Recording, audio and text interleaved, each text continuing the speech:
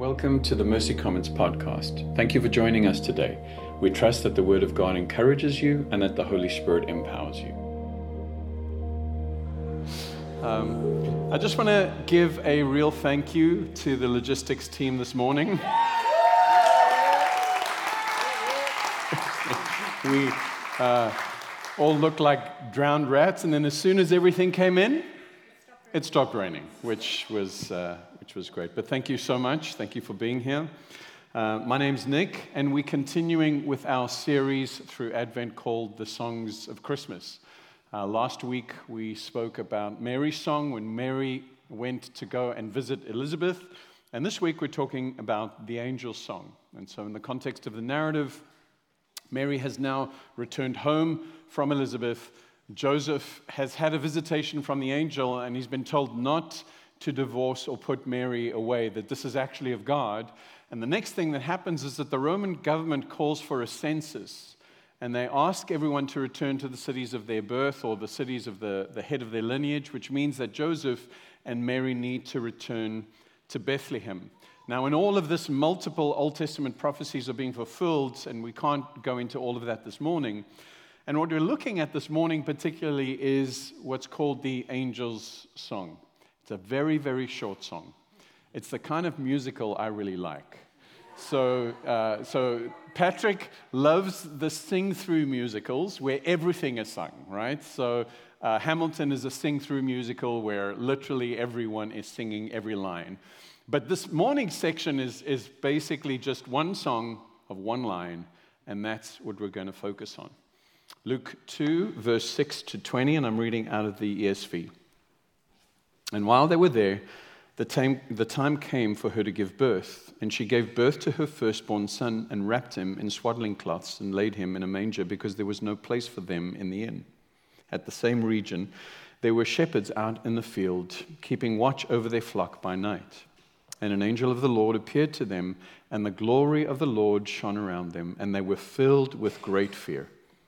And the angel said to them, "Fear not, for behold, I bring you good news of great joy that will be for all the people. For unto you is born this day in the city of David a Savior who is Christ the Lord. And this will be a sign for you. You will find a baby wrapped in swaddling cloths and lying in a manger." And suddenly there was with the angel a multitude of the heavenly host praising God and saying, "Glory to God in the highest, and on earth peace among those with whom he is pleased." When the angels went away from them into heaven, the shepherds said to one another, "Let's go over to Bethlehem and see this thing that has happened, which the Lord has made known to us."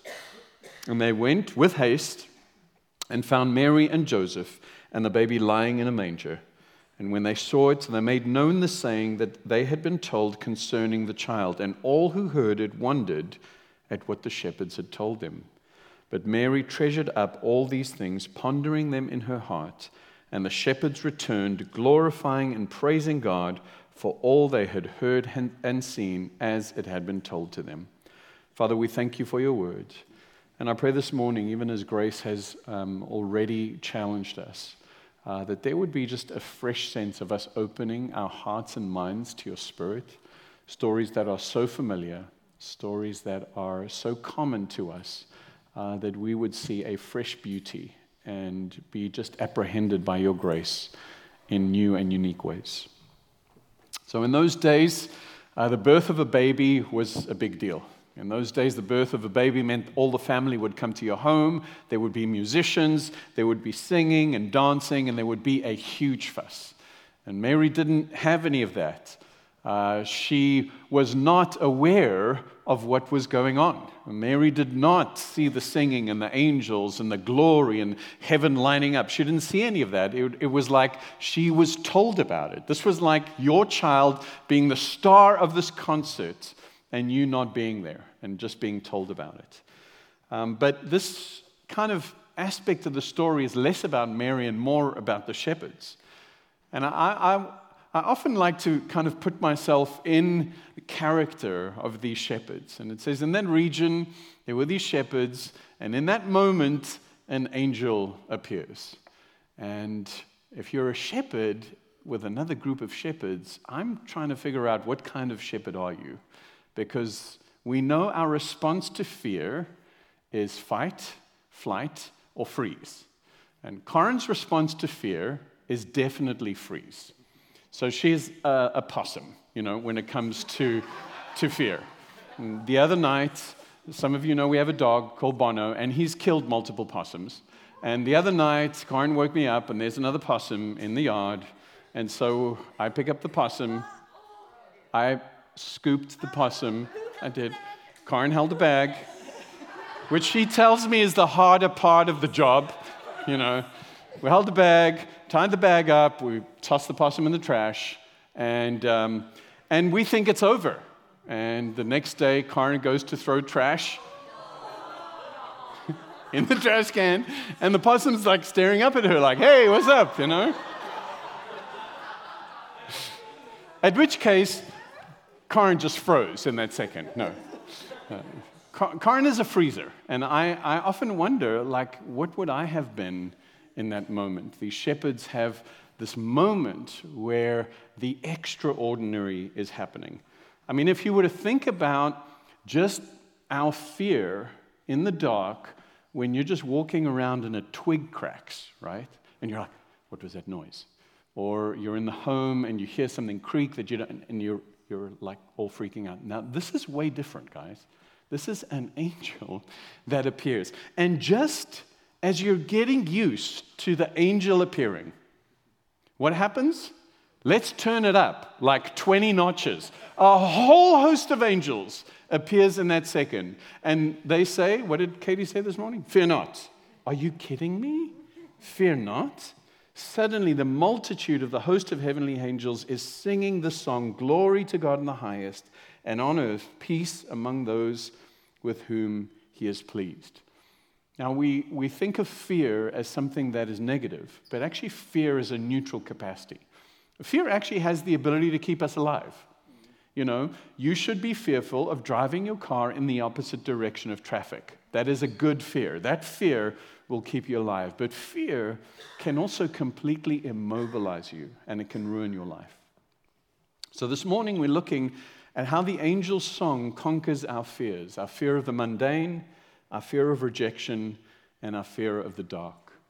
This is the season where many parents are going to nativity plays, right? How many of you have already been to them? How many of you are already over them, right?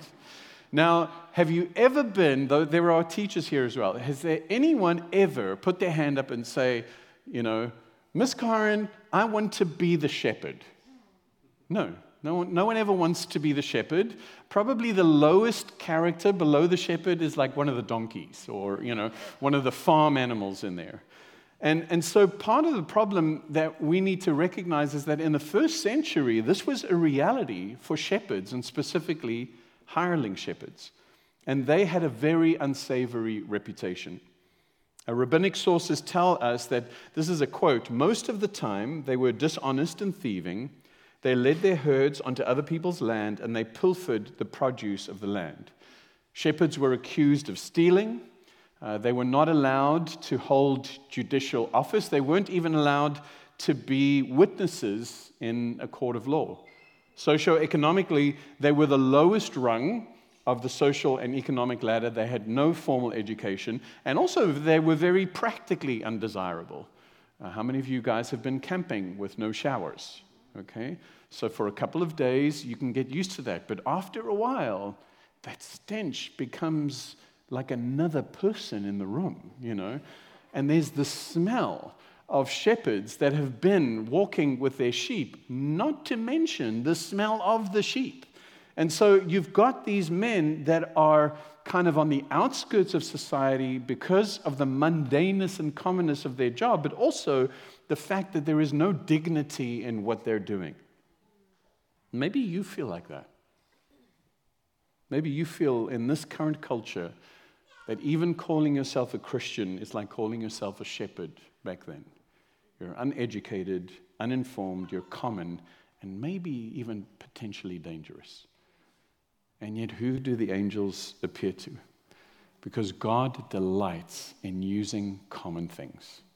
God delights in using common things. Here is God presented in the most mundane and most ordinary and common way, a borrowed manger in a borrowed shelter. Now we say manger. Manger sounds so nice and cute. It's a feeding trough. It's a dog's bowl. You have to understand that.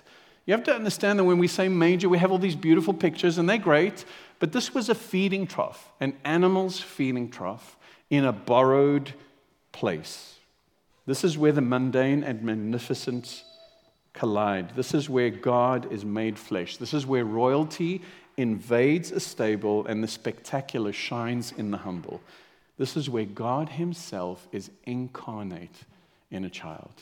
There could be no more common setting for this, no more common people to hear the message. In a borrowed manger that speaks of humility, in swaddling cloths that speak of restriction. In both of those moments, we get a glimpse into what this Jesus will be. A humble person who has restricted his deity, just like that child has been restricted in those swaddling cloths. This morning we sang Hark, and I think sometimes we forget of the power of these carols. Sometimes we hear them in the mall, we hear them on the radio, Mariah Carey sings them, and they're like, whatever, right? But I want you to listen to this. Christ by highest heavens adored, Christ the everlasting Lord. Late in time, behold him come, offspring of a virgin's womb. Veiled in flesh, the Godhead see. Hail, incarnate deity. Pleased as man with man to dwell, Jesus, our Emmanuel. God with us, choosing a humble, restricted moment in history, a common, mundane moment to enter our lives. And our fear is, how can my life be meaningful or exceptional? Because it's so ordinary. It's so humble. It's so restricted. Because our culture has written us off, just like the shepherds were written off. But in this moment, Jesus' incarnation dignifies our ordinary and mundane lives. We also fear rejection. The angel says to them in verse 10, "Fear not, for behold, I bring you good news of great joy that will be for all the people. For unto you is born this day in the city of David a Savior, who is Christ the Lord." We'll have fear of rejection. Sometimes people look at me and say, well, it doesn't look like you have fear of rejection. Well, just because I am bombastic doesn't mean I don't have fear of rejection, I just experience it in a different way. And I've recently experienced a different kind of fear of rejection, because when my girls were younger, I would ask them on a dad date, and they would be all excited, and they would be, yay, that'd be fun. And so it wouldn't take any energy or fear from me to do that. It would be, hey, do you want to go on a dad date? And it'd be fine. Now it's like, Kiona, I mean, I know you guys are busy, you have your own lives, but like maybe you want to spend time with dad, And they're like, well, I don't know, after my assignments, after my work, after this, and I don't like the places that you go. And so there's this, things have shifted. And as I approach them, there is this fear that they may reject me. Now, it's funny, and I know I'm not ultimately being rejected. He says. But there's the sense in which when we are pursuing someone, there is the sense of, are they going to reject me?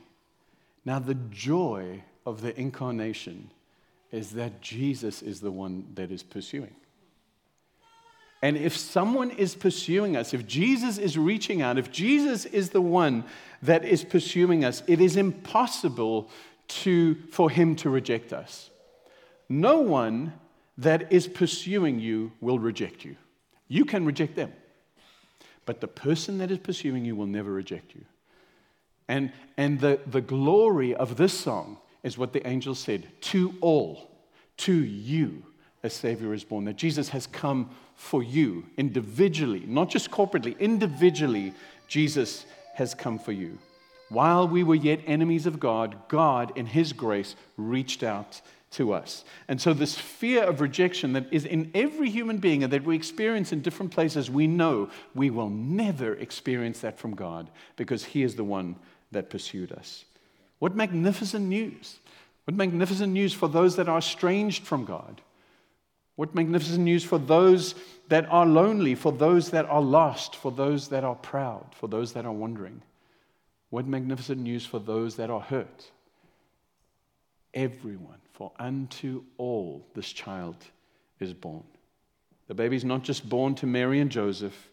Verse 11 indicates that the baby is born to you, you shepherds, you outcasts, you people that no one cares about. This child is born to you and all people.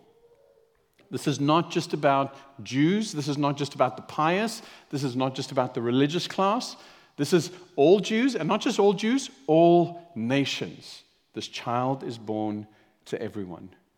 The angel song deals with our fear of the mundane. It deals with our fear of rejection and also deals with our fear of the darkness. When we fear the dark, we really are not fearing the dark. We're fearing the unknown. We don't know what could be hiding in there. Those of you that have children, how many of your children are terrified of the closet during the day? No. It's not during the day that they're terrified of the closet or under the bed. Why? Because they can see clearly that there is no monster in the closet or under the bed. But it's at night, it's in the darkness, that when things begin to look a little different.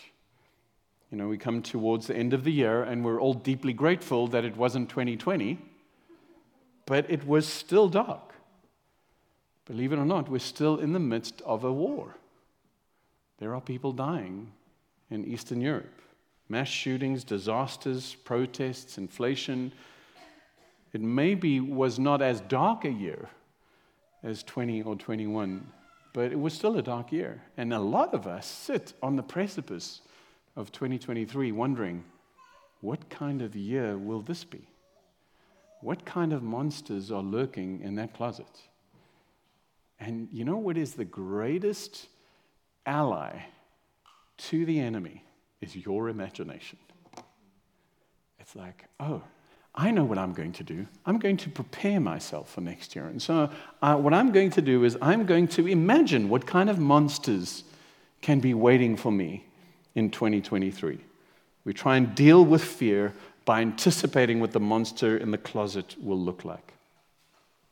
The thing that we don't realize is that light dissolves fear and anxiety. And in order to see light, what happens is deep darkness makes light shine brighter. So David and Christy were in Hawaii, and we told them that one of the things that they should do is go to Mount Haleakala. You like that? Haleakala. I feel like doing a haka right now. Haleakala. And we said to them, you should go at night because we have never seen the stars like that. And so what happens is you go up, it's 13,000 feet, and you wait, and the sunset is absolutely amazing. But this is the thing. You have to wait for it to become really dark to actually see the glory of the stars that are shining there.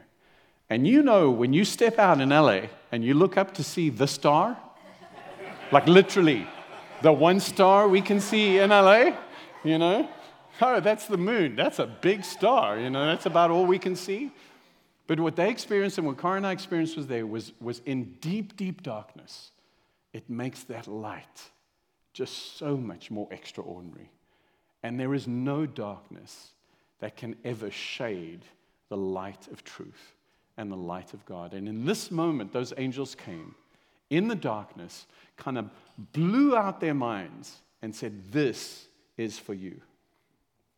Things always look worse at night, right? I mean, how many of you guys have received bad news? You go to bed, you wake up in the morning, nothing has changed, but it just feels better. It's warmer. You can see that there are no monsters around. We make some very poor decisions in the middle of the night. Very poor decisions. I told you Karen is definitely a freeze person. I am definitely a fight person. And so we got married when we were, we didn't have our own home when we got married. We were staying with my parents in the cottage. And in South Africa, they don't have dryers. You put your clothes out to dry on a clothesline. And it was about 2 o'clock in the morning, and I'm looking out of the door. Karen wakes up, she says, "What are you doing?" I said, "Shh, is someone out there?"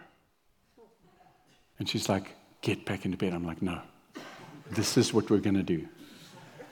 You're going to open the door." Yes, this is what we're going to do, right? So I was crouching at the door, and I said, "This is what you're going to do." He's probably thinking there's no one awake. If I make enough noise, he's going to run away. I want you to open the door, and then I'm going to just run straight for him. And so Corinne's like, "Please don't do this. Please don't do this." I'm like, on the count of 3, okay? 1, 2, 3. She flings the door open. I go running down the path. I don't see this bucket that I end up kicking into the sky. I get there, and it's coveralls that are on a clothesline. It's a spinning clothesline. You know what I mean?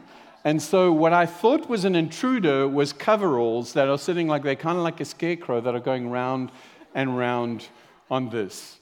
In the day, I wouldn't have done that. I'm pretty sure in the day I wouldn't have done that. What happens, though, at night is we make up our own danger. When things are dark, we create this idea of there is something there, even when there isn't. Light brings us perspective, it brings us warmth, security, and hope. In Isaiah verse 9, Isaiah is prophesying of Jesus, and he says, "The people who walked in darkness have seen a great light. Those who have dwelt in a land of deep darkness, on them has light shone." Okay, Isaiah goes on to prophesy in verse 6, "For unto us a child is born, to us a son is given, and the government shall be on his shoulder, and he shall be called Wonderful Counselor, Mighty God, Everlasting Father, and Prince of Peace. Of the increase of his government and of peace there will be no end, on the throne of David and over his kingdom, to establish it, to uphold it with justice and righteousness from this time forth and forevermore. The zeal of the Lord of hosts will do this."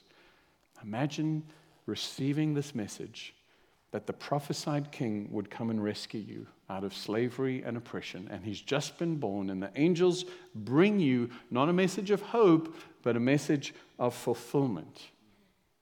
But imagine 30 years later, when you're talking about the story with the rest of the shepherds, saying, "We are still oppressed. We are still in poverty. We are still dealing with the injustice, brutality, and cruelty. None of these things have ceased. It doesn't seem like he is on the throne." Because what happens in darkness is that we make other things greater enemies than the enemy of our own soul. And we tend to forget that the greatest enemy, the enemy of death and sin, is what Jesus came to deal with first. And so we become weary. We become weary in the dark of unfulfilled hope because we've placed all of our hope in the temporary and the promise of change while we live. And our eternal hope begins to fade. But our greatest fear is abated by what we actually do know of this incarnation. Because sin, our greatest enemy and the great separator, is what Jesus came to deal with. When Adam and Eve ate the forbidden fruit, sin immediately began its work of separation. Darkness immediately began to encroach on God's light. It separated Adam from Eve and Adam and Eve from God. Death is our ultimate fear. And as Wesley says in Hark, which is a verse we never sing because there are like 6 verses of Hark, he says this: "Adam's likeness, Lord, efface, stamp thine image in its place. Second Adam from above," that's Jesus, "reinstate us in thy love.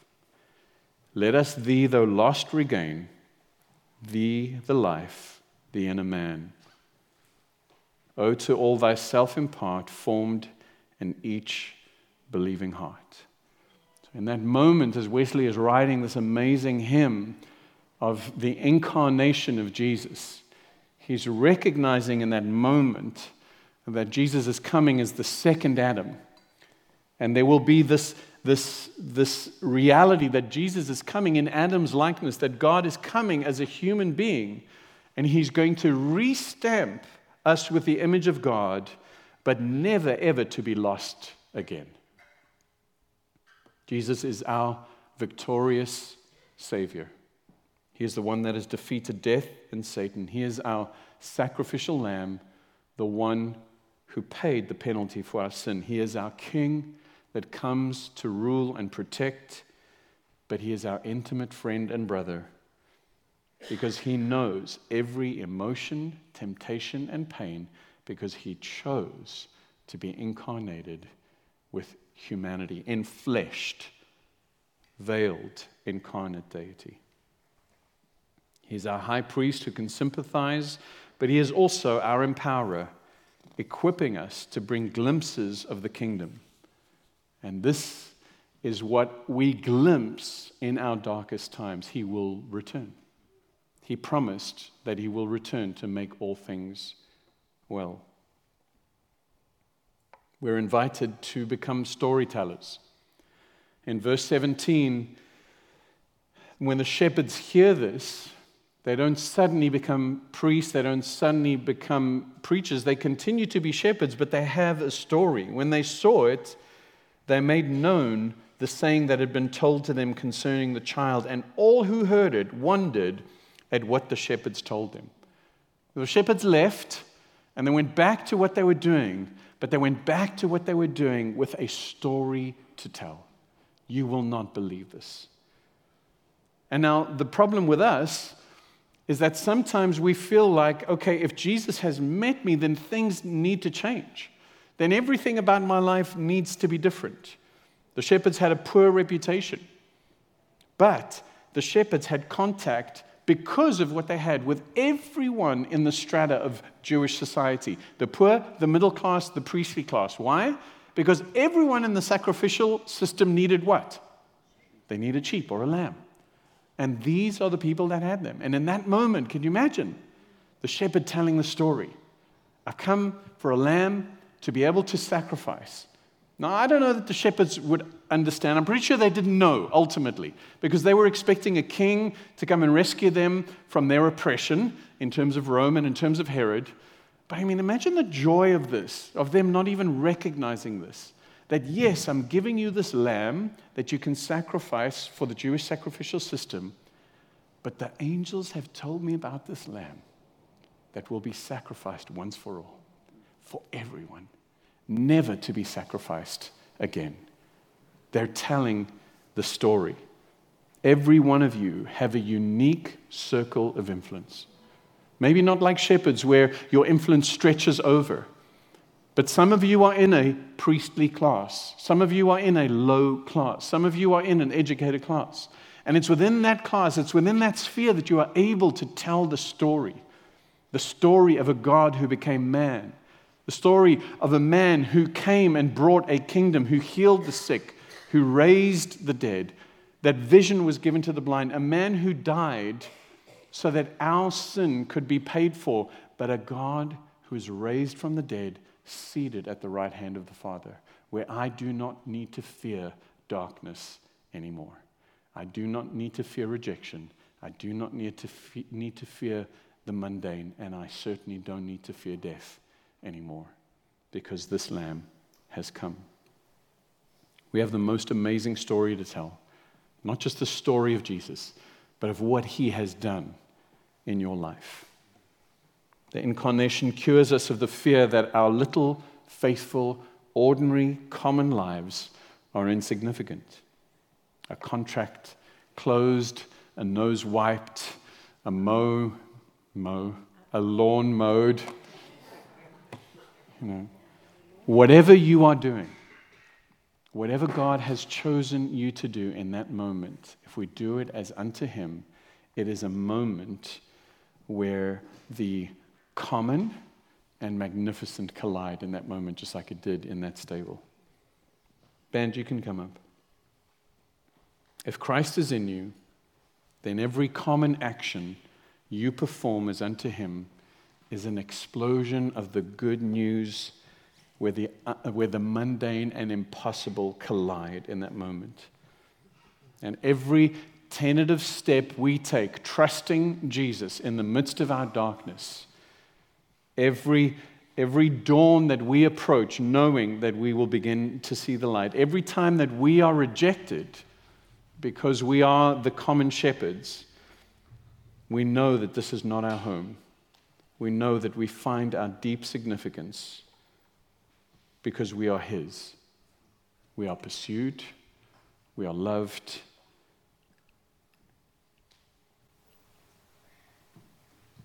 This morning, I want the band to play Hark over us, the angel song. But I want us to actually just listen. Whether you read it on the screen, or whether you just take a moment to listen freshly to those words. We're going to go into communion afterwards, but communion is, again, the incarnation is where the mundane and the glorious collide. Communion is where the mundane and the glorious collide. What is simpler than bread and wine, but what is more profound than the body and blood of Jesus Christ? This is this tactile sense of being able to connect with Jesus. But without the incarnation, we would not have these elements that we can touch and taste and smell. Because without a God that came in flesh, we wouldn't be able to say, this is His flesh, this is His blood. Without Jesus' humble, restrictive beginning, we don't have His sacrificial death. Without that, we don't have His glorious resurrection. Hail the heaven-born Prince of Peace. Hail the Son of Righteousness. Light and life to all He brings, risen with healing in His wings. Mild He lay His glory by, born that man no more may die. Born to raise the sons of earth, born to give them second birth. Spirit of God, I pray that as we just posture ourselves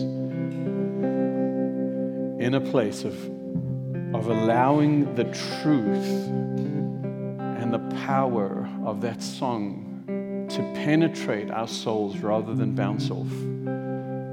I want to pray that those that are struggling with the fear of the mundane, that you would come and bring courage to them.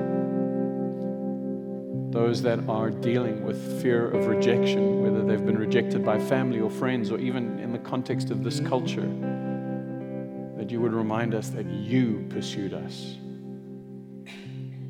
And those that at the end of this year are fearful, wondering what is lurking in the dark and in the unknown, will know, Jesus, you are the light of the world. And the closer we stand to you, the more illuminated our circumstances become.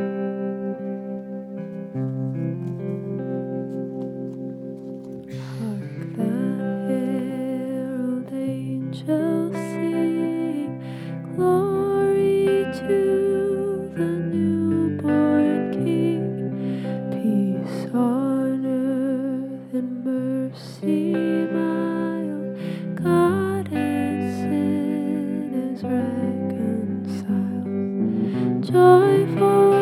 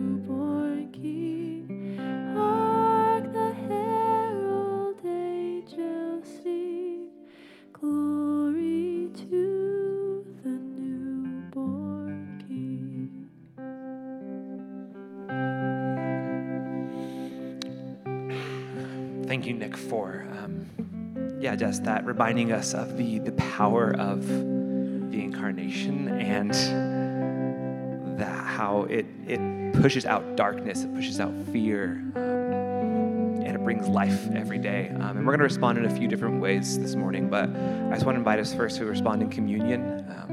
Like Nick mentioned, without the incarnation, we don't have communion. And just this incredible gift of Christ coming in human form to bring us eternal life. And so I invite you all, we're going to go to the tables. There's some of the on the left, or on your right and in the back, and bring it back to your seat. We're going to take communion together and go from there.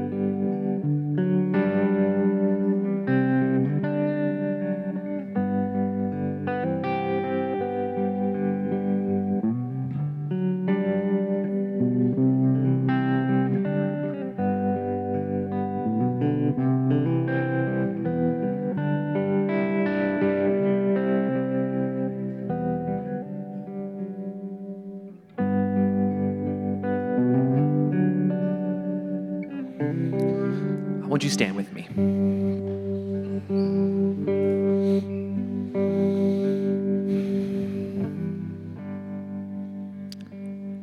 Father God, we thank you that you in your kindness broke into our lives.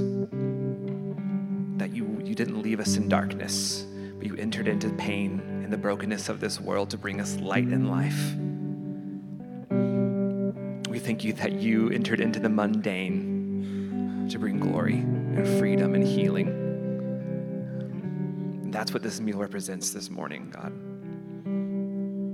That you have brought restoration, healing, and life to the death in our lives.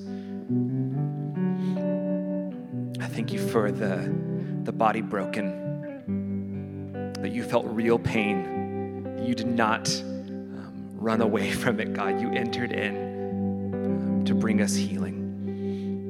So we take this meal in remembrance of your broken body, God.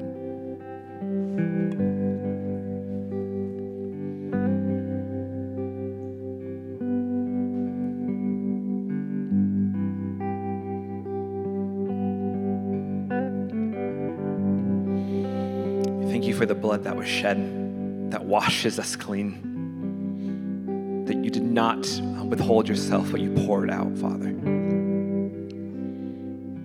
that in that pouring out, you have given us new life, that you have called us new names, you've called us your children, that you don't see us in our brokenness and our sin anymore, God. You see us through your Son. So let's take and drink, remembering the blood that was shed that brings us new life.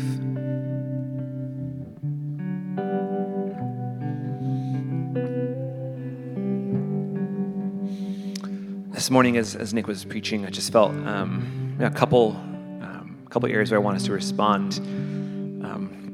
One in the area of this idea of rejection, and how the angel song reminds us that God is the one who pursues us, and he will never reject us. But I just feel the sense of, if you have these deep wounds of rejection that you still feel, it might have been from childhood, from last week, it doesn't matter. God wants to address both of those. He wants to bring healing. And so we're going to have some people on your right, to the side over there, it's going to be available for prayer. If that resonates with you, just these deeper wounds of feeling rejection, whether that's from friends, family, the church, the gospel addresses though, and God wants to attend to those. And the second thing is, just Sean shared with me this idea that Grace's word just kind of keeps coming back up. The idea of this, maybe you feel like you're in the season of your kind of these dead branches, feeling kind of the season of death and kind of waiting for new life. And as the song sings, life and light, he brings both. So if you're stuck in that season of death and waiting in darkness, and also those feelings of anxiety, anxiety is very real, and the gospel is even more real. And God wants to meet you in that. He's not calling you to figure it out on your own. So I encourage you, if those are also things you're feeling of, this kind of waiting in this darkness and not feeling the new life, or this feelings of just feeling anxious about what the future holds, trying to figure it out and plan it out all on your own. We joke in our family that my wife, she can be a very anxious person, and she pre-mourns. So I'm going to think about all the things that could go wrong. That way I can mourn them first. But God actually calls us into a season of holding on to the true things in life and saying, I'm going to declare that your promises are good and true. And a lot of times we can't do that for ourselves. We need people to do that for us. So if you're in that place this morning, we'd love to pray for you and help declare those truths of light and life over you. The band's going to lead us in just one more song as we respond in prayer.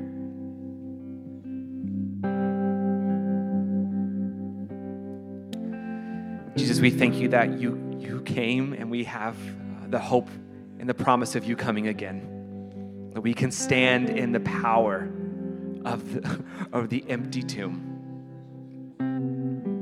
God, would you help us live into that daily?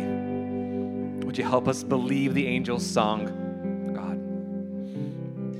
Would you empower us as we go today, God, to speak truth, to bring light and life, God, the Spirit of the living God living inside of us. God, would that pour out of us as we go, Father? We thank you for the gift of your Son. We thank you for the promise that what you have started, you will finish. We love you and we need you. Amen. Thank you all for joining us today. Our formal time of gathering is done, but there are still people on the side. If you want to receive prayer, please do. We have coffee and treats in the back of the gym this morning to keep us out of the rain. So please, go out and be the church after spending some time here being the church. Thanks, guys.